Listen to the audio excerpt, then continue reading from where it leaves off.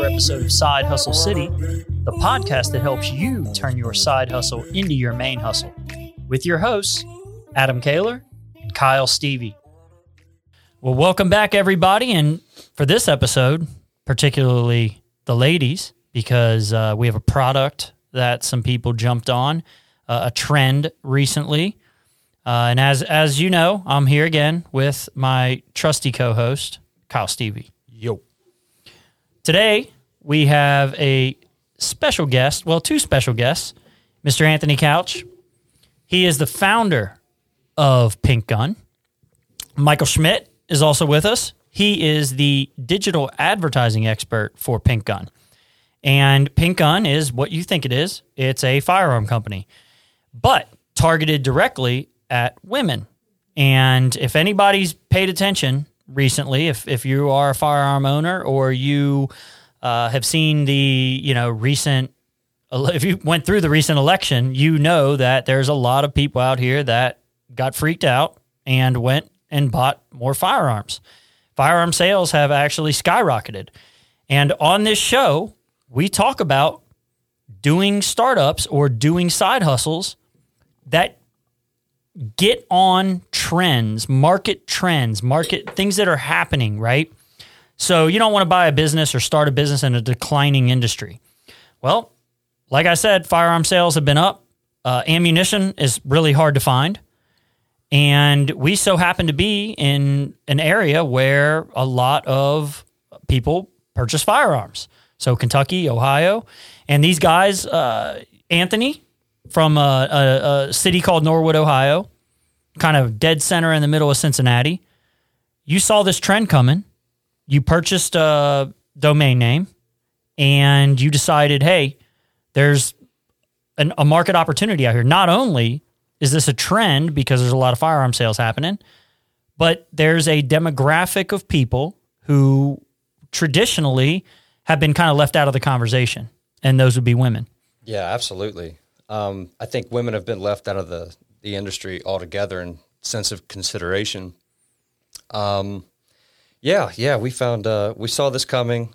My wife and I, we've seen a lot of issues. I've been in the space of firearms for a couple of years now, started an early startup called the Concealed Carry Co., one of my first. And so ever since then, in 2012, I've been in the industry just looking around, messing around.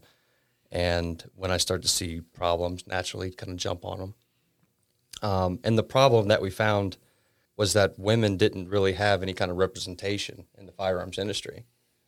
So there's all these companies that did things like colorful holsters, concealed carry clothing, things like that.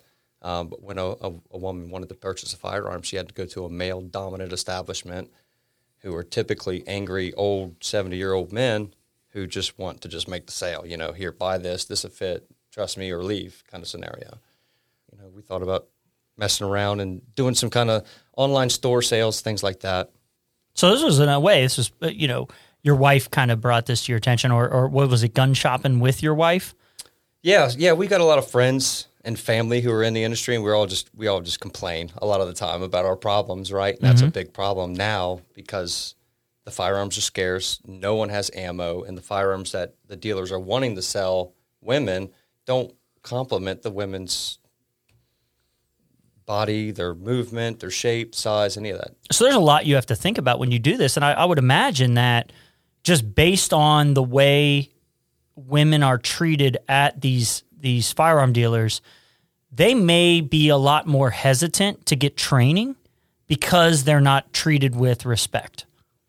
Yeah, absolutely. Without the respect, they're not likely to even buy the gun at all. Not like other people that are coming in, like, hey, do you want some firearms training? I mean, and you have to, if you're going to own a firearm, you need to be trained. You need to understand how to use a weapon responsibly. You need to know how to store that weapon responsibly. You need to know how to clean that weapon. A lot of women, they need protection. And if they're being treated like this when they walk into a place, maybe they don't buy a gun if they feel like they need one. Maybe they don't, they're not properly trained. Maybe they don't understand how to store it. And that's when there's accidents. Absolutely. Because then we have customers who they won't buy a firearm in person that they can hold in their hand. because of the experience. So then they'll go online and try to find a firearm just to purchase because it looks nice or pretty, small size, and all these kinds of things. And then they'll buy it that way. And without the guidance or support or education, they're going to buy a firearm that's too small for their hands or is too hard to rack, right? And all of these complications kind of come into that. And I have trouble racking mine. Like it's hard. I mean, it can really be, if you do it the wrong way and you don't really leverage yourself the right way, it's hard to cock a gun. Yeah, absolutely, absolutely. A lot of people will pull hold a firearm away from them, point it away, and then pull the slide back towards them. Yeah. And that's one way to do it. Very slippery. If it does fall out of a hand, things like that. Lots of people have, I'm sure, had accidents that way. But we're working really hard on the educational end and getting some software put on there and making people feel comfortable. So when Yes. You're not a group that's going to be standoffish. You're going to encourage people and you're going to respect them and say, hey, look, we understand, your group. We understand you. We understand your needs. Here's what we can do for you. So it sounds like you've been inside of the firearms industry since, well, maybe not on the inside, but looking on the inside of it since 2012, you said. Has it surprised you, the market size that you've been able to hit already with Pink Gun? Because you're really selling them for a niche, right? You're selling for women and firearms. So it's not like you have the whole, I'm going to go on the stereotype here and say men are predominantly the people that buy guns. I may be wrong. That's what I'm trying to get at. I would make that assumption as well. So have you been like pleasantly surprised at how big the niche actually is? No, not really. Not really. I think the niche is much higher than what it is, than what a lot of our competitors think it is. But that's kind of a risk I'm willing to take. We're going to do everything that we can to supply that niche, right? What's been the feedback so far from the women you've worked with? Mostly, more than anything, customer service. Really? Service, yes. All of our reviews, our Google reviews, is mostly related to customer service, and their friends and family loving their firearm. Right? We do a lot of customizations. We don't sell too many standard black firearms out to customers. Everything is pretty much decorated, customized one way or another. New triggers, different colors, floral designs, and things of that nature. Nice. And Michael, you're working with the data. Like you're the digital guy. What have you seen? Is there anything in particular you've noticed when it comes to this demographic? And just, when you're going through and you're messing around with keywords and everything else, is there anything that you've noticed, that is there a particular group, or is there any kind of feedback or anything you've noticed? Could it even be men, like the husbands? Are they reaching out and saying, hey, thanks a lot. We went to another store and the guy was a dick, but you guys have been great. Anthony, you want to take this one? Yeah. So, we do a lot of Google advertising, Facebook advertising. I help put together introduce the product to them through these outlets. But as far as doing the one-on-one relationships, Anthony is light years ahead of me in ways that he can answer these questions that people have. Whenever he has a question about, can we reach these people? Can we excite them in different ways? My job is to try and find that solution and provide him with the tools. And so far, we've found some of the more mainstream outlets have been successful, but we're always looking to grow. So Anthony has we put together quite a few ideas, and it's going to be exciting to see what happens. Yeah, you were talking this about coming year. You were talking about earlier before we got on the air that the traditional ways that a lot of startups like to advertise, Facebook, Instagram, now with TikTok, they're not quite Second Amendment friendly when it comes to advertising gun services. Mm-hmm. So you called it guerrilla advertising. Yeah, we might have to get out there and see if we can paint the town with our pink guns somehow and get it to be on the positive side of a conversation, such as doing a podcast here with you guys. I think there's a lot that people have to learn. introduce people to the website, showing them through, just do some user testing with the site, and people who had never been introduced to the product would the work he does kind of pulls them in. So I guess when it comes to guerrilla advertising, maybe that is a route we could take. Not necessarily putting guns in people's faces, but putting the possibility to customize them that might excite them, pique their interest, and make them take another step. Yeah, because you got a lot of, obviously, the country is divided on everything. And, Second Amendment is something that it's one of the most divisive things. You probably got, it's like abortion, freedom of speech, all the big things. Anything in the Constitution is, some people think is up for grabs, right? You can just change it however you want, whenever you want, right? And then there's other people that are like, no way, this is the Constitution, this is what it says. You're not changing it. Either way, it's not changing. You can amend things, but Second Amendment's not going away. It's the second one, right? It was pretty important to the Founding Fathers. Yeah. So, not trying to promote that at all, but I'm saying there is divisiveness in this country around this topic. What do you guys, how do you guys address these kinds of conversations with people? When someone finds out you're in this industry and maybe they're against gun ownership, I don't think anybody's actually against gun ownership. They understand it, but maybe they're not understanding why someone would own a gun. How do you address people like that? What do you say to them when they challenge or question why you're in this industry? Yeah, so I don't get typical pushback on firearm ownership. I don't associate with too many people who are, anti-Second Amendment. But if I did, I'd probably keep it fun. I think there's a lot of tactics out there. I think it's overused. And tactics such as the fear tactics, right? Buy a gun because this is going to happen, or make sure you have a gun because of this or because of that. So there's a lot of fear there instead of like the sense of protection and freedom, right? Because honestly, if I grew up in a bad area, and as a guy walking the streets, being scared when I'm a kid, like, are these grown-ass people going to come out here and beat me down? Like, I'm a dude, right? I'm a guy. If you're a single woman and you're walking around where I grew up, just cruising around, just trying to go up to rallies and get some fries or something, I can imagine the fear that's going through them the entire time. Yeah. Just sometimes that would keep you in the house, right? If you've got to conceal carry, I can imagine that there's a sense of safety, right? If there's nobody around with you, if there's not a guy with you, or you're not with a group of girls or whatever, you're by yourself. I could just imagine. It's hard for me to believe, and we don't have to worry about that stuff. We're all relatively, a couple of you guys are MMA people. But if you're a woman and you're just a regular old person walking the streets, I could see you'd be fearful. Well, I think what a positive spin that they have on it, or not really a spin, a positive position they're coming from is the fact that they're an education provider as well. They're not going to just some convention center in Kansas City and selling decorated guns. They actually are actually teaching people how to properly use them, teaching them to have the proper respect for the weapon. I'm sure that they're not just selling to anybody or anything.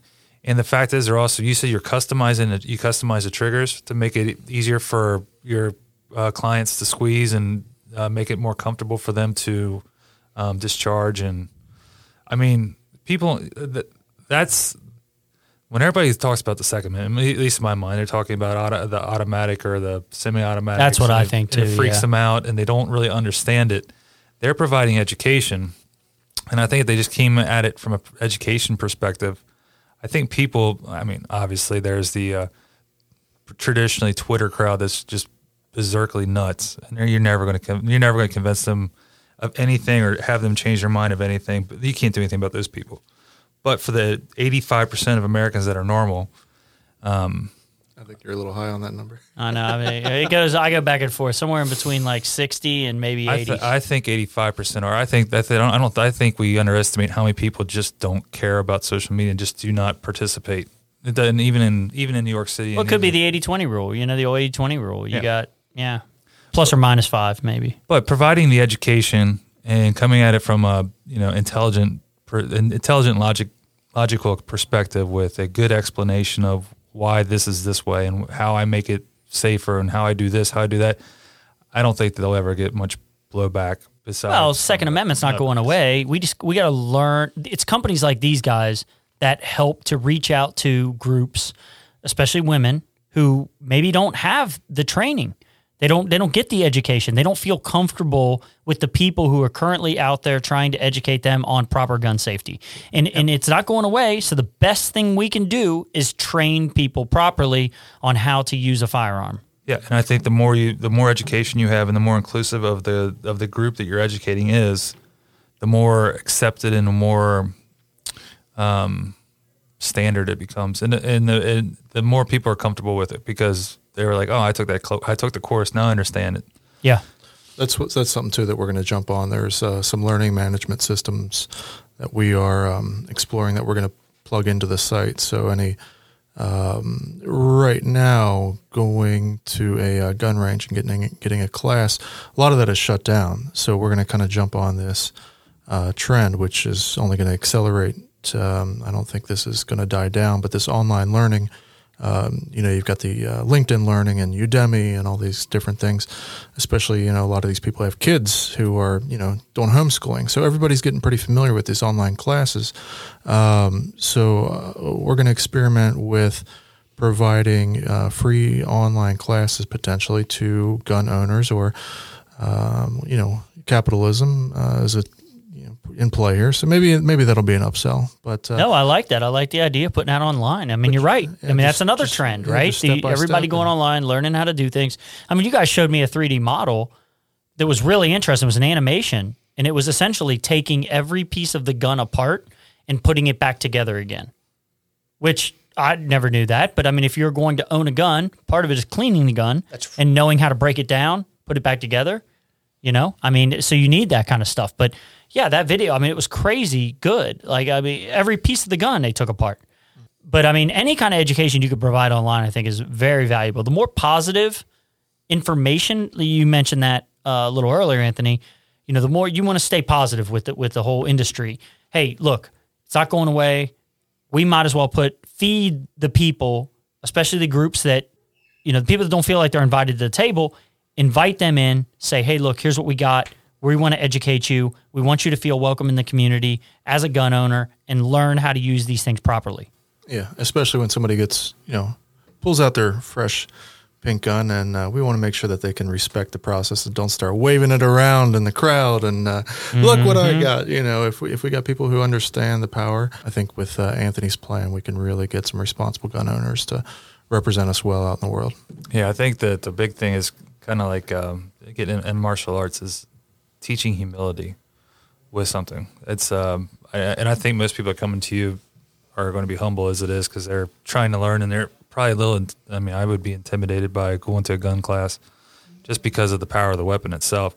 So I think that the humility that comes with having that kind of responsibility is something that you'd also be able to explain to someone that not everybody who has this is looking to shoot someone. 99.9999% of the people who have these either A, just like to go to the range and shoot at targets, or B, really are fearful of their self-protection and have it just in case they ever, God forbid, do need it. We might as well teach them how to use it properly. That's right.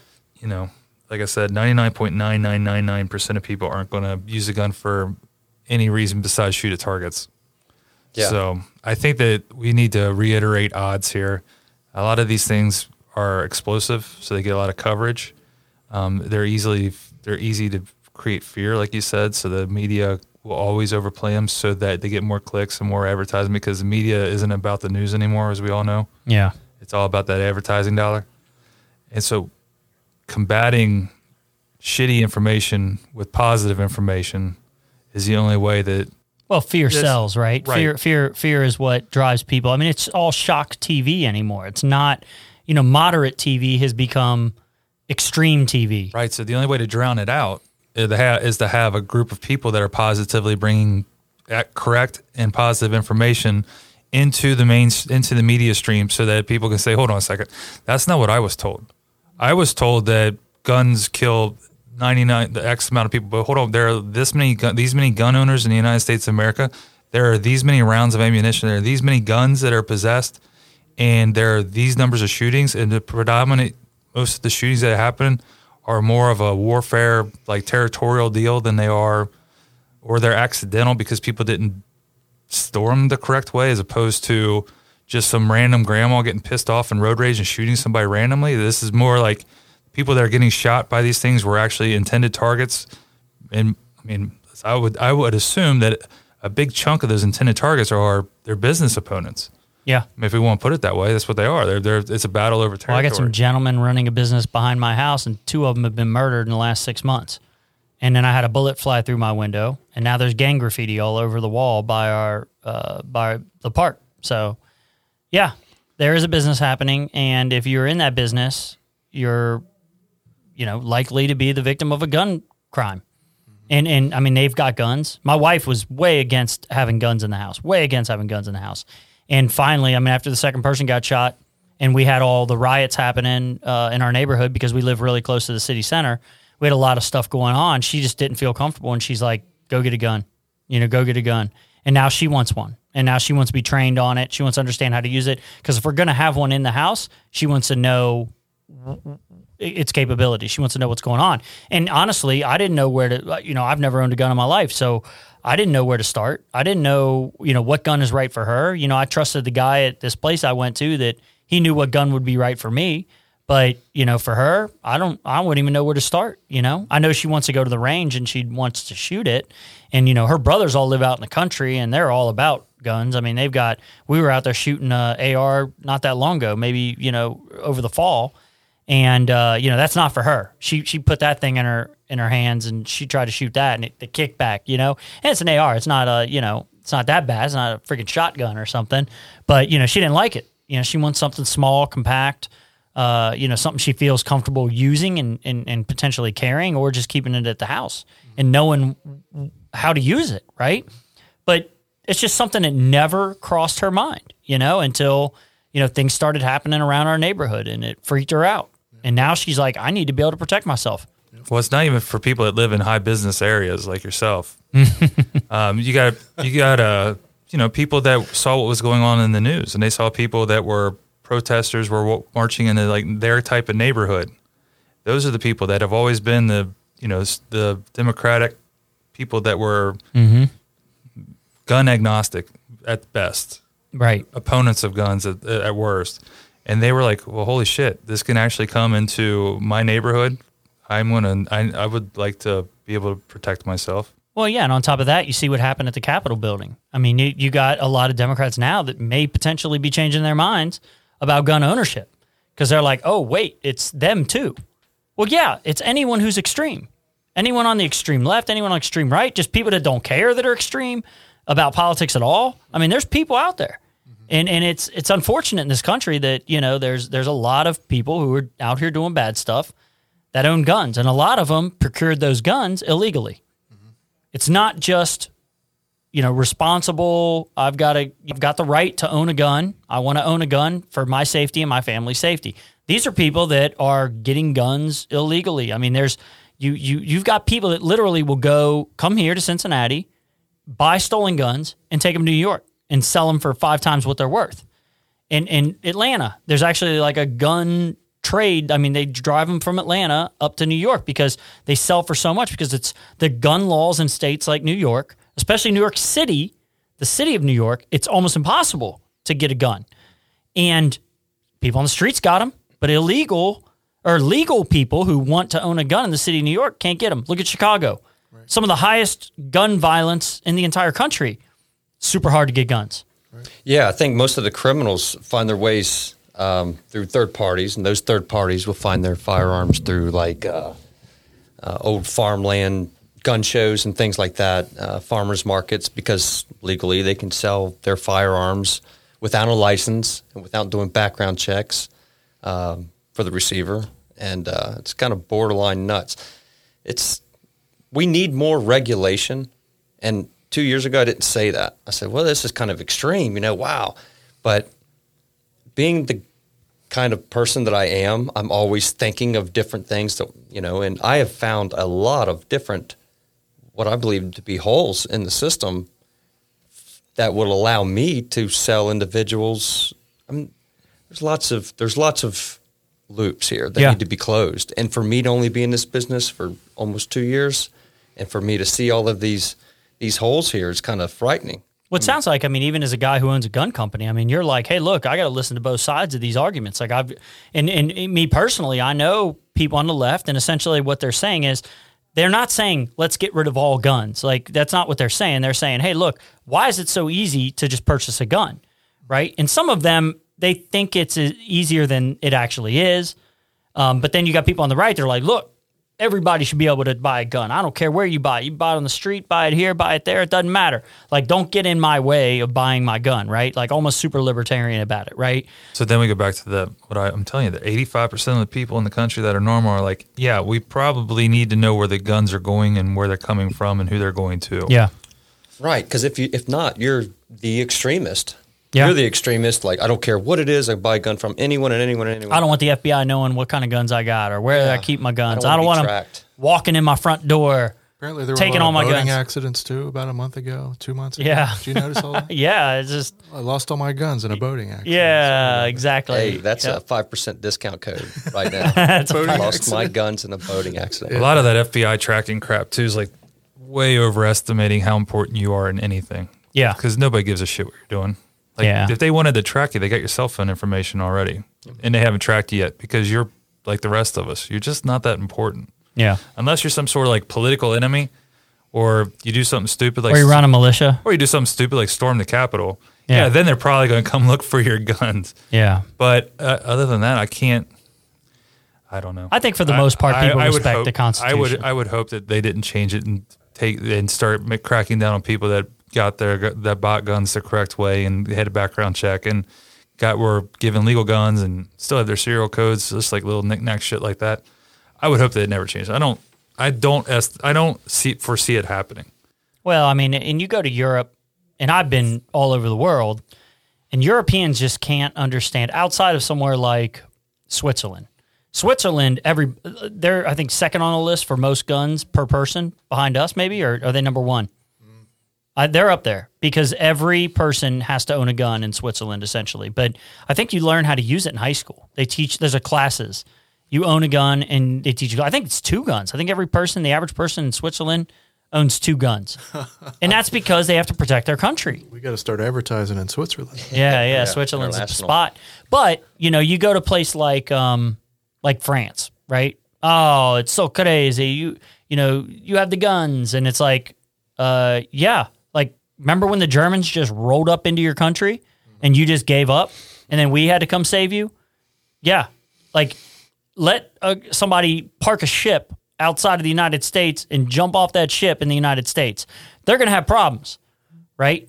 That's why we have guns. Essentially that's, it was to protect ourselves. You have people living out in the woods. There's bears. There's, this was the frontier at one point, right? And you had to protect yourself. You had to hunt. You had to do those kinds of things. That's where it all started. Okay, Switzerland has 2 million privately owned guns. This is from 2019. 2 million privately owned guns in a nation of 8.3 million people. They had 47 attempted homicides with firearm in 2016. Their overall murder rate is near 0. Oh, my gosh. But 47 out of 8.3 million is pretty damn close to 0 anyway. But yeah, I think that it's education. It's education. There's so many different things. We could do a whole political podcast, which we probably shouldn't do since we're. But we're agnostic. Mental stabilities. I think this country's underappreciation of the mental illness epidemic and problems. Yes, is what really plays in. If you go into Wikipedia and you look at a list of all the mass shootings, they're almost all on some sort of psychiatric drug of some sort, whether it's as simple as ADHD medicine to like Prozac and things of that nature. So I think that none of this is as simple as just take back all the guns, because it'll keep the guns out of the hands of the people that probably that shot up in Dayton and Las Vegas and the one Sandy Hook. Those guys might not have been able to have the guns because some of them took them from their parents. The guy in Las Vegas probably still would have gotten his guns, no ifs, ands, or buts. But some of these guys are getting them from their parents and then taking them to school. So yeah, you would save less than 2,000 people. And how many gun deaths are there every year? It's more education, and it's more. I mean, I don't know what the answer is to illegal guns that are on the street, but we're not. Again, we can't talk Well, they've about tried that. things like buybacks and everything. How do those work? Do you guys know how those gun buyback things work, or if they're successful at all? They did something in Rhode Island, right? Where they did a buyback. I think it did really well. There was a lot of firearms that they seemed to have accumulated. But that's not to say that actual residents complied with it. That could just mean I've got this old gun that doesn't work. I'm going to take it down there and get some cash for it. This was the It's just sitting here prime- collecting dust, and it's from the 40s or Yeah. whatever. Let me get a little something out of it. Yeah. Yeah. Well, yeah. But also, I mean, look at some of these kids on the street. The way they get their guns is people break into houses, they get in there, they find guns, and they sell them on the street. So, I mean, those guns, even though they're old and dusty, I mean, some kid will probably buy it if he's out there selling drugs all day or whatever. We were in Kansas City for a soccer tournament it was we were leaving on Sunday morning. Saturday night, they had the hotel. Like, I don't know if you know much about Kansas City, but I was there, yeah. everything's super spread out. So north by the airport, they have something like 8 hotels. And they're huge hotels because they have a ton of convention centers up there. 57 cars got broken into at this hotel. All right, my car was the only one that got broken into that wasn't a SUV or a truck. Not one laptop was stolen. Not one credit card was stolen.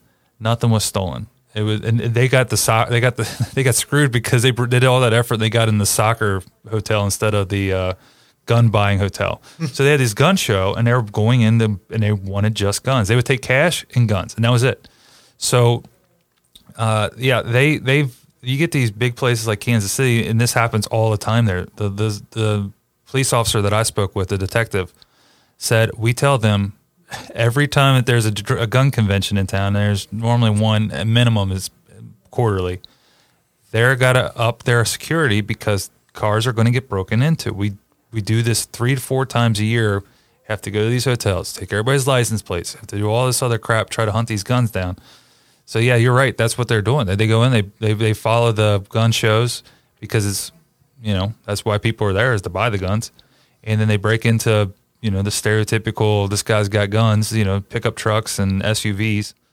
And that's what Well, they what do. happens if your gun gets stole? Like, what do you have to report it immediately, I assume. That's right. And then if it's used in a crime or any of that stuff, like, at least you've reported it.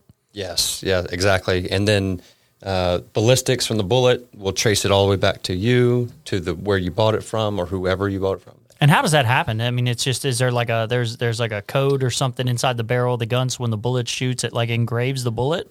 So there's right now, it's a very barbaric way that they keep doing this stuff. And there's lots of ways I'm not going to go into to change this. But with a stock firearm, once you shoot a bullet out of it, there's a pattern on each round. Every single bullet has the same pattern, right? That comes out of that round, out of that barrel. And every barrel in the whole world every single one is different, whether they're off by millimeters and things like that. But like I said, there's lots of ways to get around this, right? I'm not going to get into. And it makes the firearm untraceable, right? So if I can buy And it's not that hard. It's not hard. Yeah. It's 2 minutes. Wow. 2 minutes. And it's really common sense. So what gets me excited about this is that we're a relatively new company. We're very innovative, hard workers, reach out to a lot of different places. And somehow I was fortunate enough to hook up with our Michael here, our web guy, and he's already working on other projects. He's been working on a project for quite some time regarding kind of like tracing, right? Tracing material, whether it's matter or metal, what have you.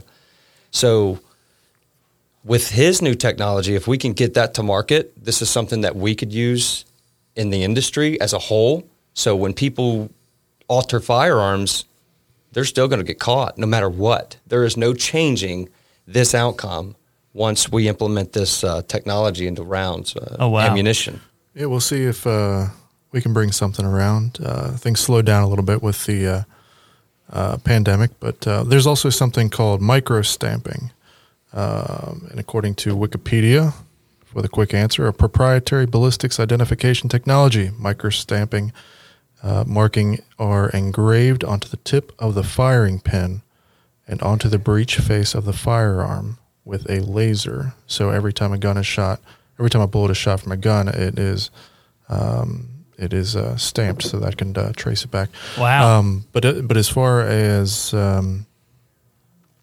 tracing bullets, we were talking before about people in need and the fear aspect. And one of the solutions they came up with here in Cincinnati, as far as other towns as well, is when you have the response time from the police being more than instantaneous, that's enough time for somebody to get away. So they implemented these gun... they listen to the sound, right? Right. And then they try to triangulate it. And things like that are great, but it's enough for people to still feel helpless. So, that's another factor. Yeah, if you're already shot, it's still going to take them time to get there, even in a place like Cincinnati where we're like damn near militarized with our police. I mean, they're everywhere. I go to other cities. Sometimes I'd barely ever even see the police. Kansas City, downtown Kansas City, I was all over down there. I don't think I saw a cop car the whole time. Because everybody still lives outside of downtown. Yeah, you come to Cincinnati, our neighborhoods are literally organized by the police districts. Like some places, like you go to like New Orleans or whatever, it's organized by parish, by church parish. I think that's how it works. Here, it's District 1, District 2, District 3, and then you've got neighborhoods inside of there. So Cincinnati's actually organized by police districts. So, yeah, but, I think what got you into this industry? Like, what got you wanting to start this side? Well, actually, what were you doing before you started this? I was laboring. I was taking time away from startup world. I started a lot of different companies and ups and downs, and I found myself taking a break, and I was enjoying my break because there's so much stress in entrepreneurship, right? A lot. And from time to time, to make myself feel good, I'd rent a Tesla, right? I'm a big Tesla fan. Love Tesla. And I rented a Tesla from one of your previous guests. Was it Alex? It was Alex Brian. Brian Burke. Yeah. Oh, okay. Yeah. Yeah. So Brian's been great. I think we've rented from him twice now, out of several. And the last day I rented from him, I returned his vehicle, right? And we're sitting there talking and everything. Was it on Turo or something like that? Okay, Turo. Gotcha. And he walks up to the car where my kids are in the back seat. My wife was driving, and he's talking to him. And he said, I remember him saying, I'll never probably ever forget this, but he was like, yeah, your dad needs to make some moves, and he's just talking to him about how he believed in me, kind of felt like, you know what I mean? Oh, Brian's never going to tell anybody they can't do something. He's always, he's everybody's cheerleader. He's a good guy. Yeah. So naturally, it was like a kick in the face. It was like, wow, okay, now Brian's telling me I got to do something. I'm renting this guy's car. This is where I belong. I need to get my shit together and start up. Yeah, this is the town to do it too, especially with guys like Adam and Mr. Stevie here, doing a lot of big things in the past. It's bringing a lot of attention to the region so that Anthony and I can hopefully find somebody to help us get to that next level. So plus you got a lot of, in your industry, there's a lot of weapons owners here. Yeah, there's a lot of people who, look, state of Kentucky's full of people that own guns. I'm always trying to figure out like what are people's inspirations to start their company? Like, what is it that made you want to start a company? It sounds like you got a family, and you obviously want to look out for your family. And we interviewed Michael Close last week, and he's got a great job, and he's making plenty of money.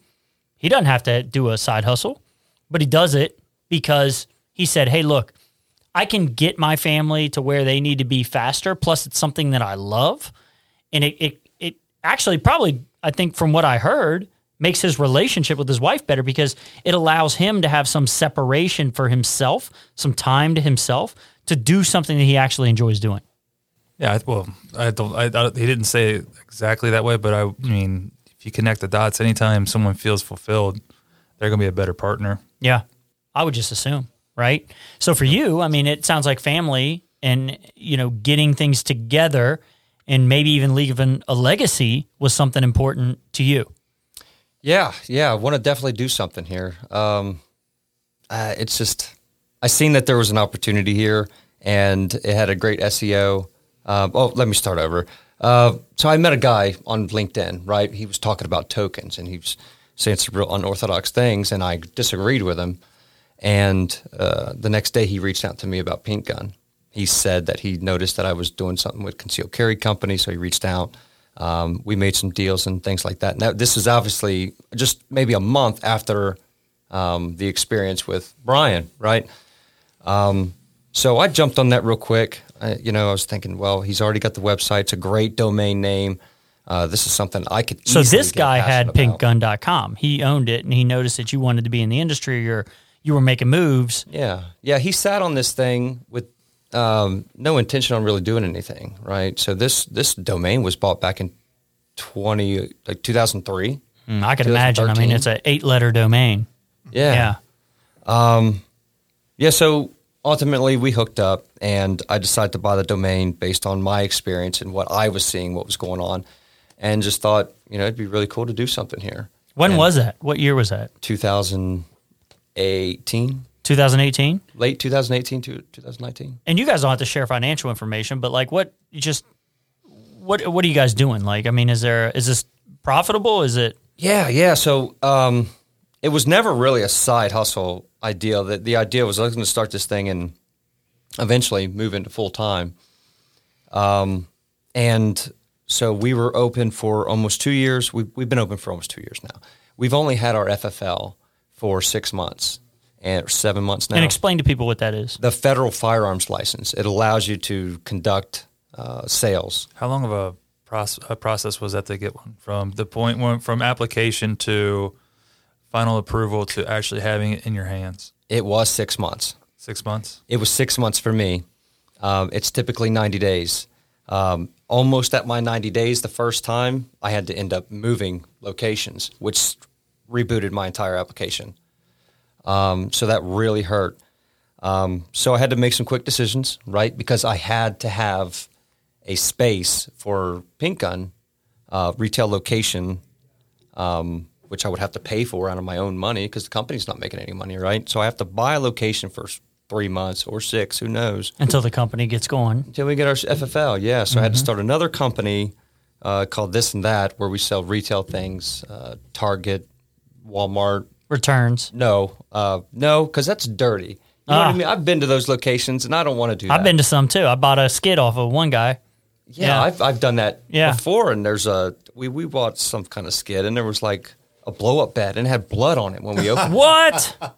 So we decided quickly we weren't going to do anything like that. Man, okay, COVID, that ain't going to work. So we buy shelf pulls, things like that, overstock. We invested into that, and that would keep the company afloat as far as paying for a... Is that kind of like what Ollie's does and TJ Maxx and all those guys? I don't know. Because Ollie's, they got a lot of overstock stuff. Like you go walking in there and it'll be like, man, they got a whole lot of Metamucil. Like that's random. Like, yeah. Do you still have that store then? Yeah.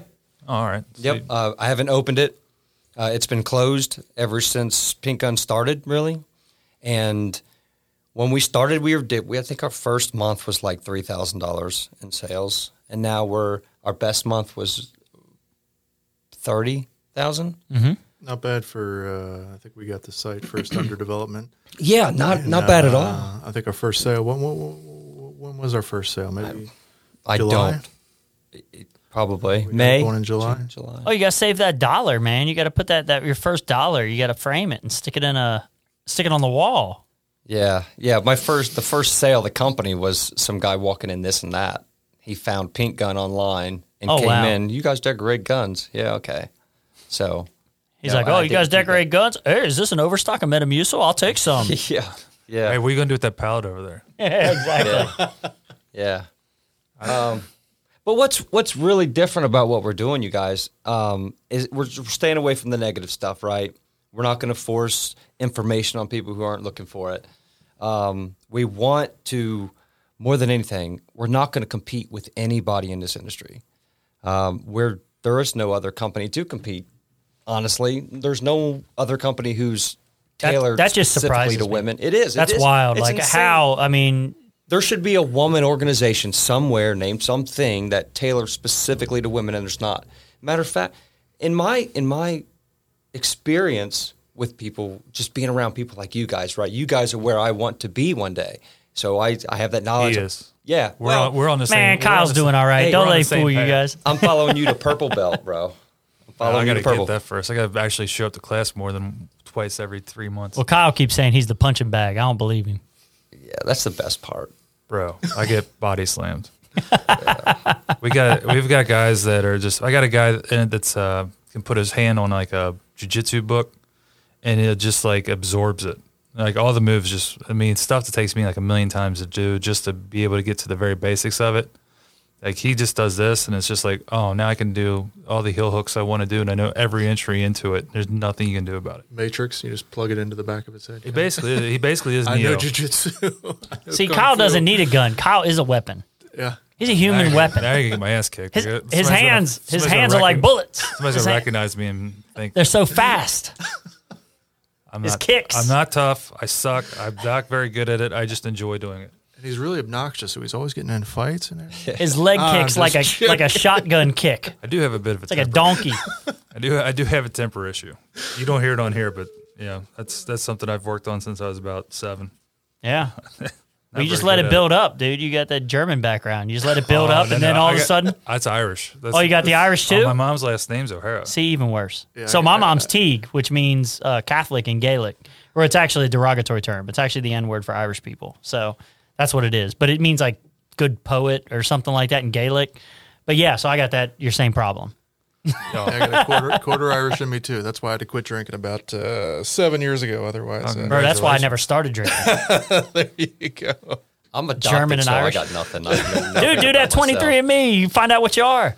You're probably German Irish, Oh, dude. yeah. You're Cincinnati mix, man. More. So many people have had their dreams of who they truly were smashed by 23andMe. Like I know people that are super proud of their heritage, like learn the language, super proud of their heritage, and then they find out that they're like 95% something else. Their last name just happens to be like that heritage. So like it was like one guy just kept passing along the Y chromosome. Yeah. And then all of his sons just kept marrying into like these different ethnicities, and like so you could you have a French last name, and then all your kids are like Swiss, or you have a I guess I could still be Yeah, it's still French. close enough. Yeah. that's Hungarian, or you're like 85% Icelandic or whatever. Well, they just updated the thing too. I found out I'm 90% French and German, and my people were from like the southwestern corner of Germany up against France, like Switzerland. It's almost like it's a Cincinnati. Literally, dude, I posted it on Facebook. It's the Cincinnati of like- Europe. It's like the bottom part of the Maginot Line. Seriously, like this guy loves to just argue with people all the time, and I'm like, he gets it honestly, because like almost every big conflict between the French and the German come from that area because it's so lucrative. There's so much industry there, and it was even with that's where the Romans and the Franks smashed. No, I'm sorry, that's where the Gauls, Gaelics, the Gauls, yeah. and the French.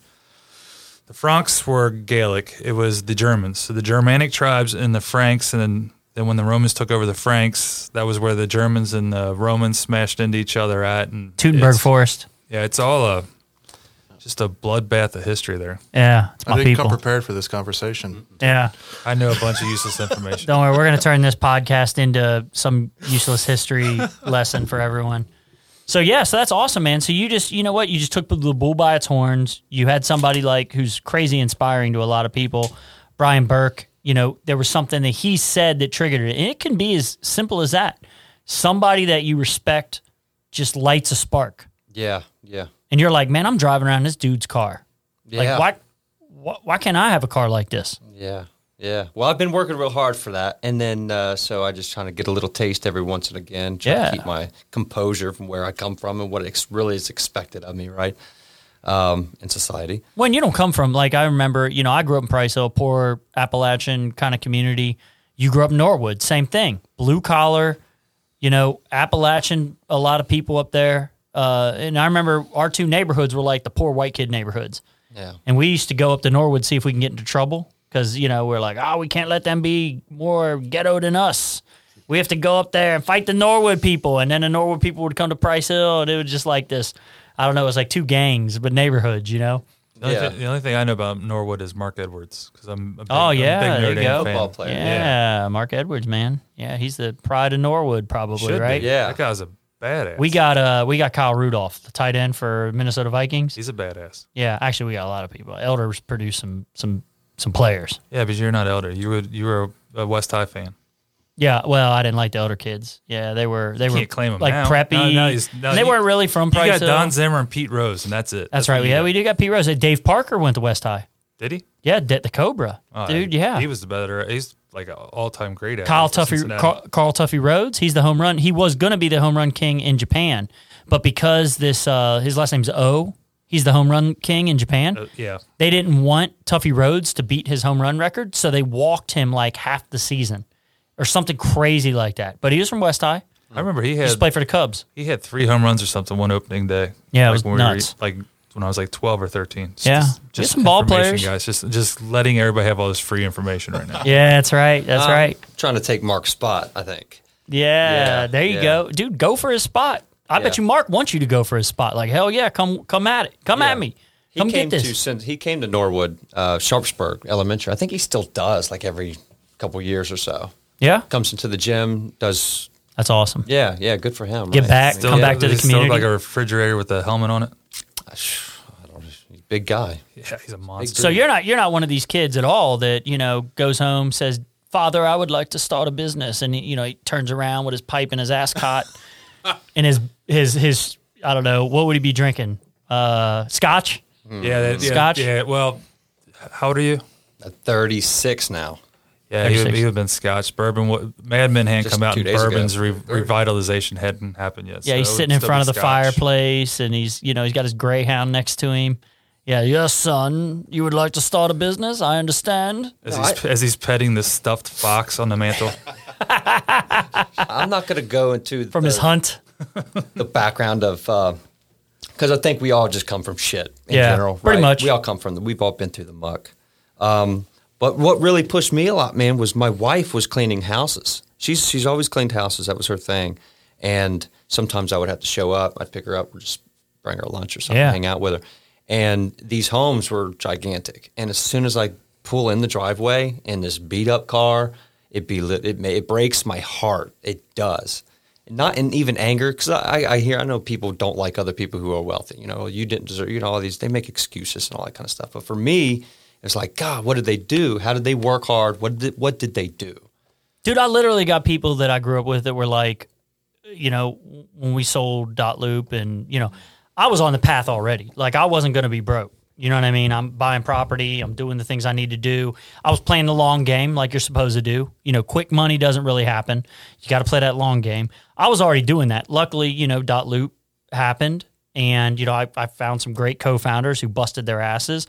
And it worked, right? And, dude, almost immediately people went from, oh, Adam, you're one of us, to, oh, you got lucky. You rich now. Like, you ain't, like, essentially, like, they forgot everything. Like, they forgot where I came from. I mean, I'm broker. I grew up broker than most of them. Did you really get that? Yeah, dude. Yeah, seriously. I got people that are, like, into socialism and shit. And they're like, socialism's such a great idea. It's like, no, it's the worst idea. Like, I probably would have been cool with that back in the day. Like, oh, you're going to pay for my college? You're going to do this? You're going to do that? But now that I know how money works and I know how motivation works, and I realize all the business partners or people that I would have done business with, and how people just, not everybody has the motivation to actually go out and do something, like for real, go out and do something. I mean, you're talking maybe 1% of the population is able to accomplish extraordinary things. And what they don't understand is if you just didn't quit, you could do it. Like, people just quit. It's amazing how much you forget that you learned. Yeah. To think back what we knew even 6 months ago. Oh, exactly. It's just it's almost impossible to regain that frame of reference because every day you just get in the rhythm of finding a problem,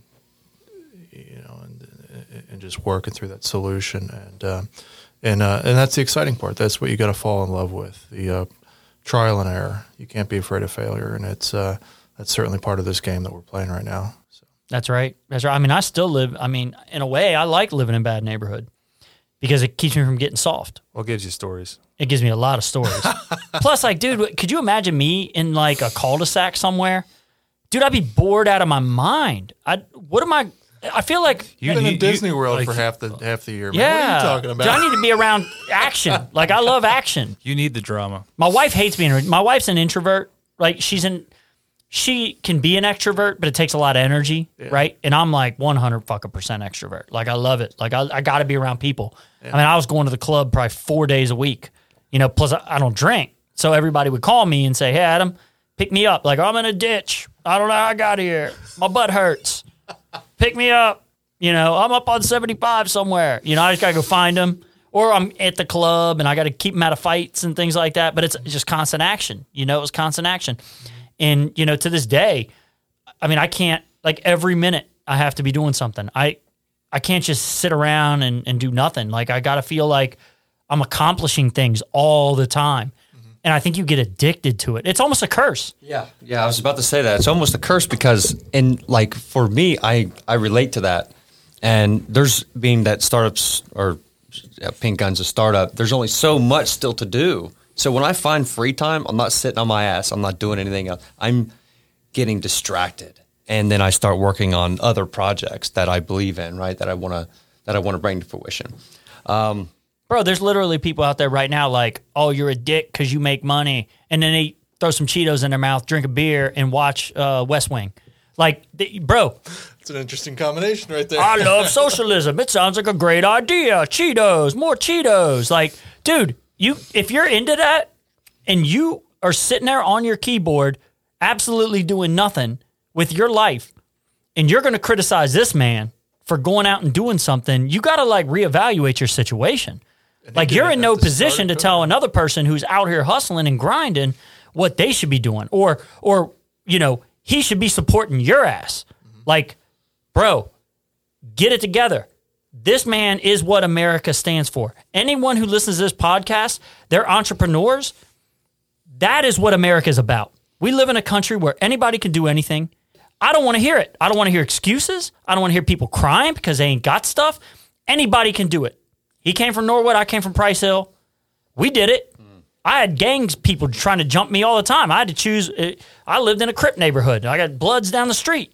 You couldn't walk on certain streets. You had to watch what you wore. And then if you didn't wear either one, they would jump you for not picking a set, right? So, I mean, what's going on? Like, and there's people literally out there that grew up around me. Some of them, I don't know if it's just straight hatred. And they're mad because things didn't go their way in life or they made mistakes and nobody was there to tell them that, hey, don't get a felony when you turn 18. Hey, don't start using drugs and alcohol and robbing stores, right? Like, I mean, you think that would just be something that you know not to do, right? Mm-hmm. But there's a lot of people out there who fall into these traps. And I want to do everything that I can to keep that from happening. I mean, it makes no sense to me. It's 2021. We still got people standing on the corner selling dope, making $3 an hour. When's your election? Well, the primary is May 4th. May the 4th be with you. All and right. Then I'm going to go past that. I'm going to win that. This is his platform. Yeah, this is my platform, though, man. I get fired up about it. I was literally on another podcast yesterday. You can't say the F-bomb on the 4th, though. Well, my voters, this is Cincinnati. So, yeah, but, you've got people. It's a little more authentic, I think. It is, but you can't. I know I got to be nice. You still gotta sway the people. But I don't want to be fake. I mean, you see some of these people I'm up against. They're fake. This dude looks like a cartoon. Looks like somebody drew this dude. Not Kyle, but there's one guy I'm going up against. His hair I look like I was carved by like Michelangelo, perhaps Raphael. Raphael, there you go. But no, one of these dudes is too pretty. Like, he's way too pretty. I'm like, dude, how are you gonna get the inner city vote? I mean, you know, you're way too, like, you don't look like you've ever broken a nail or skidded your knee in your life. Yeah. But you're out here going to represent Cincinnati. Those are the guys, but those are the guys that get the money behind them. It is, because they worked at places where they've got a lot of connections. That's what what's his face was all connected before he started taking bribes, PG? right? Oh yeah. He was connected, yeah. But I mean, it's just you got to have been in the grimy shit to understand what other people who are currently living through it. And to me, just knowing what I know now and living through it so long, it just surprises me there's still people out here that don't know how to use capitalism or use the system to benefit themselves and their families, which sounded like a huge motivating factor for you, but it should be a huge motivating factor for anyone. The problem is the information isn't getting to these communities, and then you got people who are sitting around eating Cheetos giving them bad information, giving them information that keeps them below them. Or crushing Their hopes. Because a lot of times that's their kid. Yeah. That's their kid. It could be their kid. Because You're right. That's their kid that wants to go out and do the lemonade stand and has it in them. I want to buy that. I know I'm not going to get it from you, so I'm not going to ask you for the money. I'm going to go get it myself. And then they start bringing up ideas like, oh, what do you think about this, Dad? What do you think about this, Dad? What do you think about this, Mom? Oh, no, that will never work. So Yeah. the idea, I think, the importance here is to target Yes. those kids somehow, one way or another, in a school or at home. Why don't we teach people in high school how to open a bank account? Like, Well. what's compound interest? Dude, go ask some kid at Withrow in the 9th grade what compound interest is. It's the eighth wonder of the world, according to Einstein. But we're not teaching that in school. It's not just Withrow, man. It's this isn't just like a certain socioeconomic group that doesn't understand it. It's everybody. I think Fort Thomas Independence is the first independent schools was the first one that I knew of that actually has like a personal finance class. And came and my son took it, and it blew me away because that was like the first time. And they're also one of the first school districts that brought in like Brian Weefring to do nutrition. So that's not like it's common. Like it shocked me that they were actually doing it. So that lets you know how common it is in different school districts. Well, we brought up It mental needs to be health. brought- You brought up mental health. Like, why aren't we, identifying any mental health issues in these kids early on? I mean, especially in your industry. I mean, you guys are in the firearms industry, and there's been a lot of criticism about these mass shooters and their mental health issues, and the fact that they're still somehow getting these weapons potentially from their parents, especially the ones who are going out to these schools, and they've got problems, and they're not being addressed. They're not identified by the parents. They're not identified by the teachers. Mental health to me seems like a big issue, and actually, there's a lady who's running for council. And she's a mental health expert. And I had a nice conversation with her the other day. And she said, there's nobody on city council who understands mental health. I said, that's insane. That is insane. We have to have that. No pun intended. Yeah, no pun intended. Exactly. Well, yeah, no pun intended for sure. But yeah, the fact of the matter is there's a stigma attached to it. And that's another one that goes across socioeconomic classes. That's something we all have in common. Doesn't matter if you're the poorest or you're the richest person in the world, really. There's still a stigma attached to, hey, I need help. I'm having a lot of problems. Nobody wants to admit that. Nope. And the more successful you are, the less you're willing to admit it, and the more what's the proper way of saying this? The more not at risk, but the more vulnerable you are, because you don't have the resources, the less you want to admit it. Yeah. So if you got, you can't be the crazy kid in the neighborhood, even though all you're doing is going to talk to a therapist. Right? You can't be that. That's just inviting fights. It's inviting getting picked on. It's inviting bullies. Dude, I was getting petitions the other day, and my buddy lives across from Taft High School. He said the kids in his neighborhood told him there was a kid that got shot and killed behind his, I don't know if he died, but he got shot behind his house. And they shot him because he was the valedictorian of the school. Fact. And these are kids, right? Kids. High school kids. And they shot him, lit him up right behind his house. And he was like, what happened? Valedictorian of school.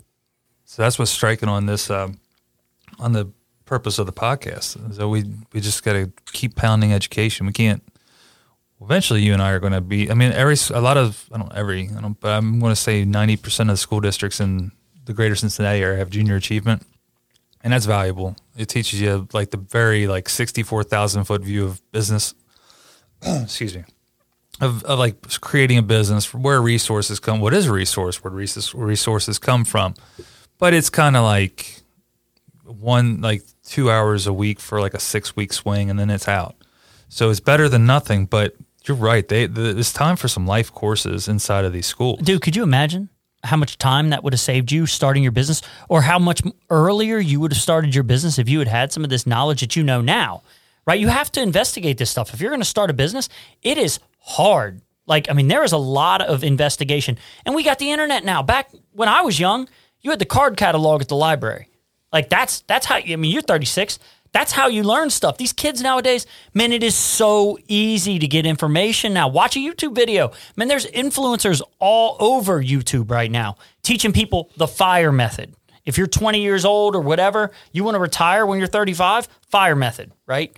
How do people not know what the FIRE method is? Why aren't we teaching that in school? Financial independence. Teach it. Financial independence, retire early. That's what FIRE stands for. I know UC has a great interest in this sector. I don't know how they're going to implement it or when or if they already have, but I worked a lot with UC on another startup and Xavier and a lot of other colleges, and it seemed like they all had a specific interest in life skill, teaching financials early on, but nothing grade school. It was all obviously at UC, so it's college, but it sounds like they're ready to set something up like that. Well, we got, 60% of the kids at Taft don't graduate high school. I think 40% of the kids in Cincinnati Public don't graduate high school. You're teaching it at UC, but that's not doing these kids any good. And now think about that. Just think about this. If you could get more of these kids, they're already out. Some of them, some small percentage, are out behind my house selling drugs right now, probably. Right? Those are salespeople. Mm-hmm. They're not afraid of anything. Yeah. They're not afraid to talk to people. Right? They talk people they don't know all day, right? People that aren't even in the right state of mind. It's a much higher risk it's much higher risk than getting hung up on during a cold call. Bro, they should be talking to you about sales training for logistics. Dude, they'd be great. We're hiring. Yeah, you're hiring. Look, here's the thing. There's plenty of work out there. And I think what people don't understand is they're too reliant on the government or big companies to provide jobs. They're too reliant on that $15 an hour they want to make at Starbucks. Why are you relying on that $15 an hour? Why don't you go start your own thing? Well, I'll come from my background. It's not just them. It's kids whose parents have told them you have to go to college. It's the only way. Yeah. It's the only way you're ever going to be anything in your life is if you have a degree. It's the only way you're ever going to achieve stability and security. So you have segments depending on where you're at, how you're raised, where you're at. You have a crutch, and whatever that crutch is. Too many people are willing to lean on it. So you either have government to assist you, or you have P&G to assist you, or you have Fifth Third Bank to assist you. Or your mom. Well, if you get up into like Indian Hill, your parents to assist you, and your trust fund to assist Screw you. Up all you want. Just do heroin. We'll be here for you. Don't worry. So I don't know. You're right. You can't reach everybody, but the people that can be reached, we need to be able to get to them quickly, so that they're able to benefit not just themselves, but benefit their community. How many people have been positively influenced by someone who's not their parent? I was lucky and had great parents, but Coach Perry to this day at Hanover, he wasn't even my position coach. He was our head coach. I talked to him maybe once every couple weeks, but just watching him and how he talked to people and how he interacted and how polite he was and just how respectful he was of everybody and just how he let his coaches do their job and how he trusted people. Like that kind of influence, you just watch and you're like, damn, if I ever have a company, I'm going to let my guys, I'm going to believe in my ability to hire people and I'm going to let them do their job. Like just little stuff like that. So, that's like, that's at a successful point where you're in college and you're watching this. What about the guys that the dad's not around, but they see the next door neighbor getting up, and the next door neighbor's son is tossing, and you come outside and I want to toss, and I don't have anybody to toss with, and he invites you over, and now all of a sudden you got a love for baseball. Mm-hmm. Now you got a love for football. Now all of a sudden now you start getting in teams, and he's driving you to the select basketball practice. Now he's coaching your select basketball team. Now all of a sudden you actually wound up being great, And now you have advice because you get all these hangers-oners telling you what to do. Like, don't listen to that guy. Don't listen to me. Guys. I know how these guys. And then all of a sudden, you got somebody that you can actually look at. I mean, this is LeBron James who I'm talking about when it comes to this, but look at LeBron James. I mean, he could have gone 5,000 different ways and still been a successful basketball player. But he was influenced positively by his friend's dad. His friend, well, obviously was getting raised by a great father, got really smart at school and business. Like, the guy is going to be a billionaire off of being an NBA player. Why? Because he had people around him for smart decisions. And that's obviously like the huge, like, once in a lifetime type person that I'm talking about. But, get rolling that back to somebody who's going to start making $55,000 a year isn't bad, right? Right. You still got to understand how to manage money. And I didn't know a damn thing. When I got my check for selling our company, I didn't know what to do with it. I just was like, hey, reached out to my buddy who, was a broker, a bond trader. And I'm like, man, what do I do with this? I don't know what to do. I don't know how to move like, it's too much.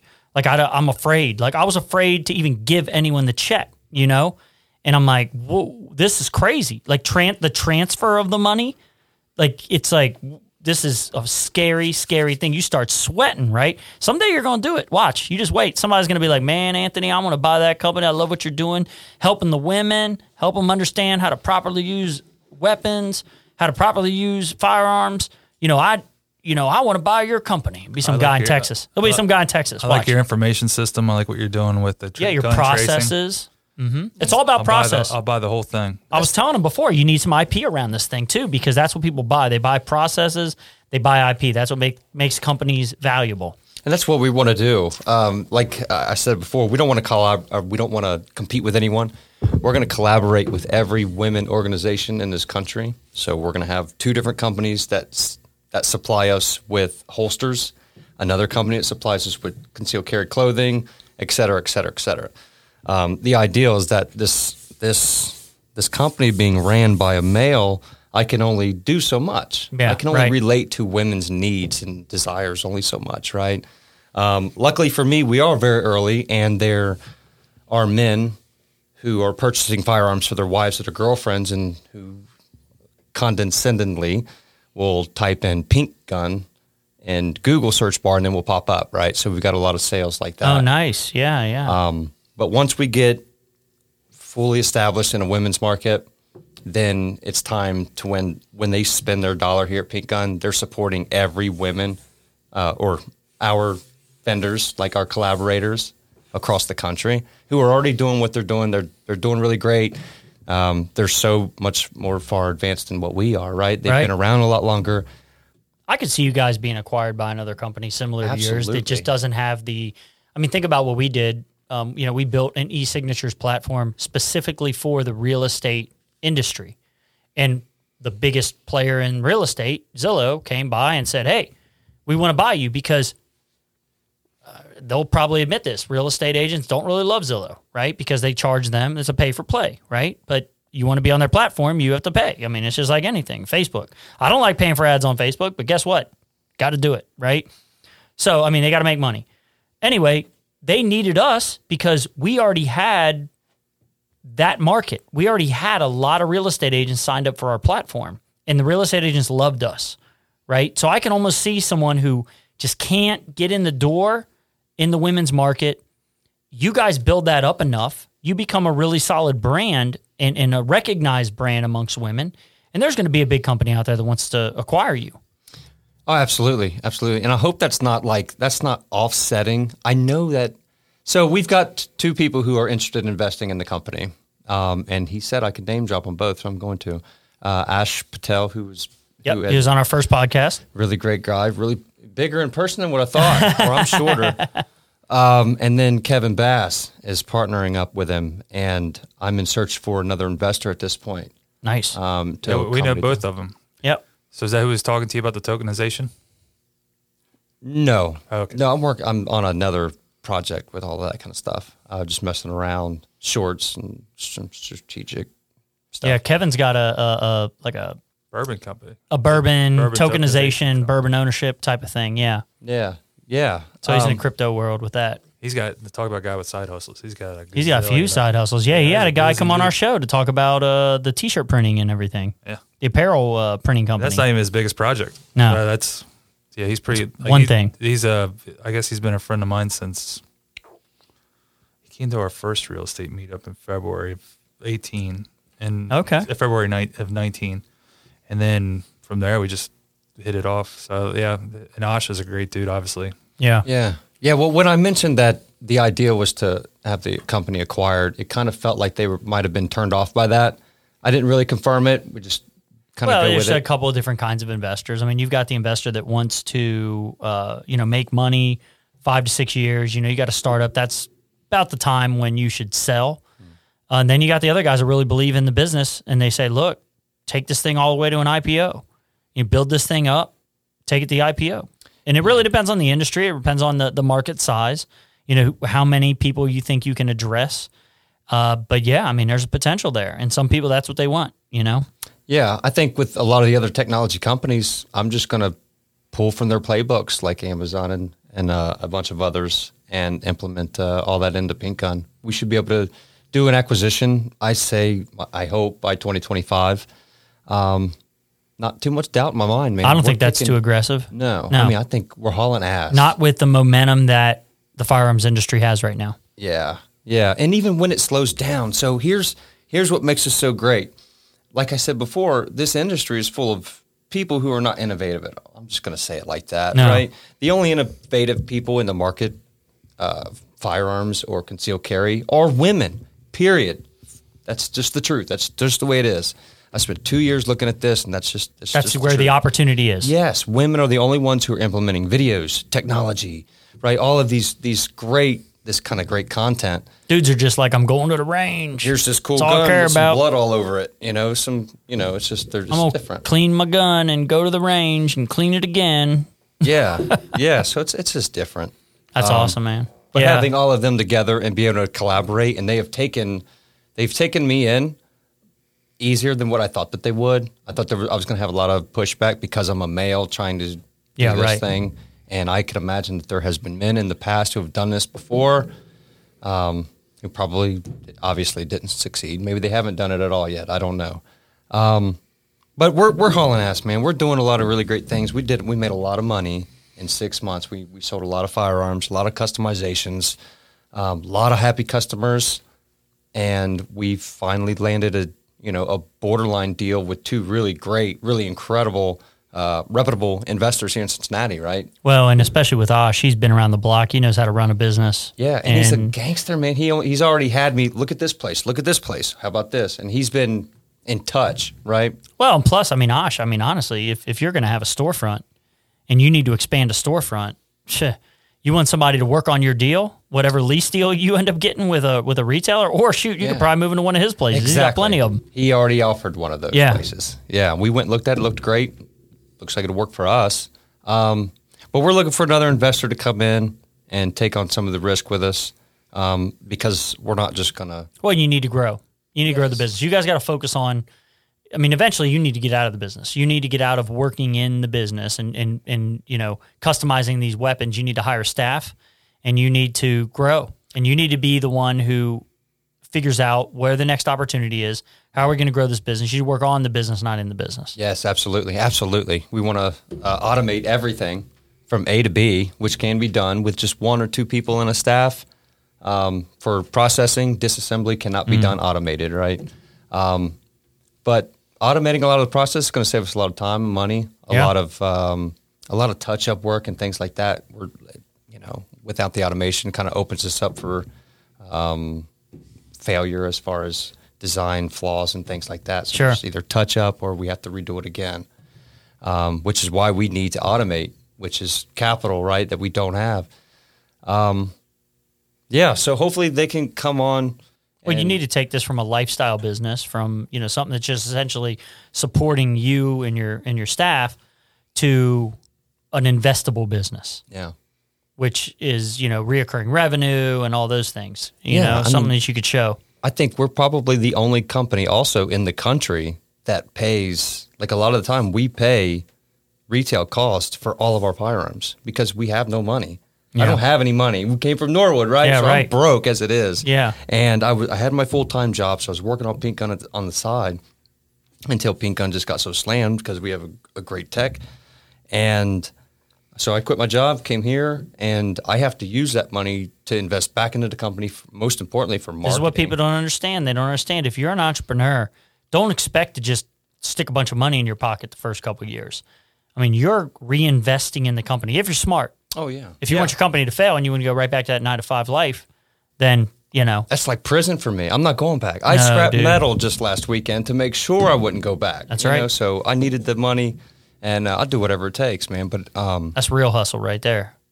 we're going to make sure we get this to where it needs to be and the right way, where you can't half-ass anything.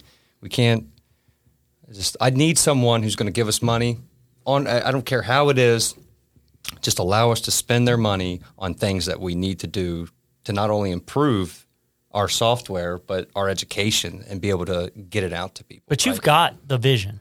Oh, yeah. You've got the vision. You can explain what you're going to do with that money and how it's going to be spent and why it's going to lead to additional revenue and growth. Yes, this is the only way it's going to lead to additional revenue and growth. This is the People only don't, way. you know what? I mean, it's good that you recognize this because a lot of entrepreneurs will spend years just plugging along, trying to save money to do something, and you could miss an opportunity. You could miss a trend. Right now, the trend is hot. Yeah, the trend. You got to admit that you need money. You got to have the the understanding, the being able to look intrinsically and say, I can't do this on my own. I need help. I need financial help. This trend is going to pass if I don't hurry up and get on it. And we need to, or competitor comes in with money and then just knocks you out the game. So you really have to jump on it. You see it, you got the vision, jump on it. Other people will have, they'll see there's an opportunity here and they'll get in on it if they're smart. Oh, yeah, absolutely. I have no doubt once we implement the technology, the education aspect of our website, we might get some offers shortly after that from, I guess I can name drop here too. Yeah, go. Athletica. Oh, yeah, right? yeah, We're yeah. familiar with Athletica? Yeah, sure. They have a concealed carry line that's called Alexo Athletica. Oh. Right? And so we have a dialogue with Alexo. We've got dialogues with Eclipse Holsters, well-armed women associations. All these women really appreciate what we're trying to do here, and they are willing to help any way that they can. Right? Do you have your investor deck up? I'm sorry? Do you have an investor deck? No. I don't have definitely time for get this. that. I don't. What I'm saying, you need to get an investor deck up. Even a little 10-pager. So that you can pitch it to them. And because of a lot of these associations, I mean, NRA is full of a lot of wealthy people. And then if you're in these different organizations that you're speaking of, you're going to have to be able to present something to them showing, hey, this is what cost per gun is for on average. I mean, everyone's different because they've all been personalized. This is what we're buying right now. We're purchasing guns at retail with influence or with more money. We'll be able to buy in bulk, get a major discount. I don't even know if you can buy guns in bulk. Yes. I'm just saying, this is just very generic. But yeah, an investor deck would go a long way just so people can visualize where you guys are looking at financially, where your 5 and 10 year plans are, so that they are not like guessing at what you're saying. They can follow along with you and say, okay, this industry is growing this much, and you cite to your source, and they're not hard to find. Yeah. We project that it's going to grow this much. We project that our sales are going to go to here. Our sales this past year were here. Asha is going to be able to help you with this, so is Bass. But I just wanted to throw that out there, give you guys something to start kicking around, look at other investor decks that are out there so that when you go to talk to people that you need money, you don't just, you're not just saying, hey, I need your money. Yeah. I say, I need your money because I'm going to take your money and then this is what I'm going to do with your money. And once this happens, we project that your money is going to come back to you. Plus, this is what also you're also. This is the result, yeah. Or or we're going to exit for this amount. The last pitch deck I put together, I think I'm on version 10.1.3. So let's talk about a living document. That thing For our pitch deck? Oh no, for a past project. So yeah, that's it's something you can shoot around pretty quick. I've used Prezi before. Have you ever used Prezi? Yeah, Prezi's all right. It's kind of goofy. Like it's kind of bigger than it needs to be. Yeah, I So, think. yeah, it's just too much. Nice Like, it little- doesn't need to be that weird. Yeah. Like, it doesn't need to be that fancy and freaking things flip around and nice little everything. It's PDF you can print out. Something It's almost like, when you're an investor and you're looking at that, you're almost like, oh, okay, they want to impress us with all these animations and stuff, but there's really no substance to this project, right? What's really great too is he has a physical product too, so you can Yeah. whip something like that out. Yeah, you can hold it and show it. You showed me. It's pretty awesome. Yeah. Yeah, I have that one in my bag. Nice. Well, yeah. So guys, leave us with, some links, however people can get a hold of you, whatever you're open to talk about. If you got some social media stuff, you got pinkgun.com, obviously, right? What other channels can they reach out to you? Yeah, so we can be found on Facebook, Instagram, Twitter, practically anywhere under the same tag, Pink Gun Club. And we pretty much share the same kind of content all across all social medias, just in different ways. And not really doing anything different right now other than just hammering out these orders. Well, if somebody's an investor, can they just fill out a form on your website or wherever to get a hold of you? No, they can reach out to us from the contact form, like contact at pinkgun.com, to contact us, that kind of thing. Yeah. More than welcome for that. But more importantly, I want to know the investor. Right. You know what I mean? Sit down with them, get to know them. Yeah, so if you're in another state, I'm good. Probably Yeah. good, because my experience with investors in the past is just kind of, and then hearing from other people who have raised capital, I just want to avoid all of those mistakes, Yeah. Yeah, sounds good. So what sage advice would you leave anyone who's out here, maybe another kid from Norwood who, doesn't really have a direction in their life, doesn't know what they want to do? What would you say to that kid? jump in, and every single day work on it, even if it's just one little task, and you'll get pulled in, and eventually your whole it'll become your life, and you just need to have a streak. You need to jump in and have a streak. I think those are the key things. Building habits. Right. And when everybody was getting told to hunker down, I believe was the term, Anthony reached out and says, "Hey, let's build something." Yeah. And it took off. Well, we might be hunkering down again. So now you Build got something round else. 2 of trying to do something with yourself. What would yours be? I would say if there's anyone listening to this podcast, any of these podcasts, and my advice would be to get up and just there's always a place in your city that does entrepreneurship, and if there's not, then guess what? If you're into this, if you're already into this industry and you're listening to people talk about it, and you have a place to go that's near you, go there. If you live in Kentucky and we have entrepreneurships up here in Cincinnati, you can take a day off. Figure it out. I don't know. Figure it out. Yeah. But you need to surround It's yourself an internet with the search people. away. Small Business Administration, those are everywhere. You have to surround yourself with the people where you want to be, or people who are going to tell you can do it. Just type in the word startup in whatever state you live in. Yeah, exactly. And you'll then find go it. there. Actually, go there. Don't go drink a beer Friday night. Don't go pick up your buddy. Don't go do nothing. Take your girlfriend or your wife, or go solo. But get out and do something, because I mean, what else are we here for? I don't think it's ever too late. I mean, you don't have to be, 21 to decide you want to do a startup. You're 36. And don't get to the point to where I was you in feel my like 30s a when I peasant. started. Yeah. Just Just do it. And you got to keep, for me, you got to keep a foot on the ground at the same time. You've got to be able to support yourself while you're building this thing. Otherwise, it becomes something that, at least for me, this is, I thought that I would jump in with both feet and this thing was going to take off overnight. But like Adam said, you are not going to be making money 5, 6, 7, 8 months into this project. It's going to be a long-term thing. So you've got to ease into it. That's right. Like Anthony said here too, he had a bunch of side hustles, and he's got a main side hustle. So stick with it. We went to the same high school. Can you tell by the way we talk? A little Yeah. bit. It's just everybody talking really slow and Yeah. slow You're and chill. Deep. Everybody talking slow and deep in the hallways. Yeah. Welcome to Newport Catholic. Yeah. You must believe, and we believe. Well, somebody, Floor 2, the social studies is in room 2 and 3. I heard a great saying the other day. It said, don't grow a wishbone where a backbone should be. essentially saying don't just sit around and wait for something to happen. It's not just going to magically appear. Like you got to go out and you got to hustle and make things happen. And you can, if you already have that ambition to think that, if you think that that's even a real thing, like there's an actual chance for you, you might as well take that chance. Yeah. Or else you're just going to live where you are forever. And ladies, why didn't you start this business? That's a good question. That is a great question. I mean, Anthony's out here starting a business targeted towards women. Where are you at, ladies? Like, why aren't you starting businesses like this? Let's leave it at the positive.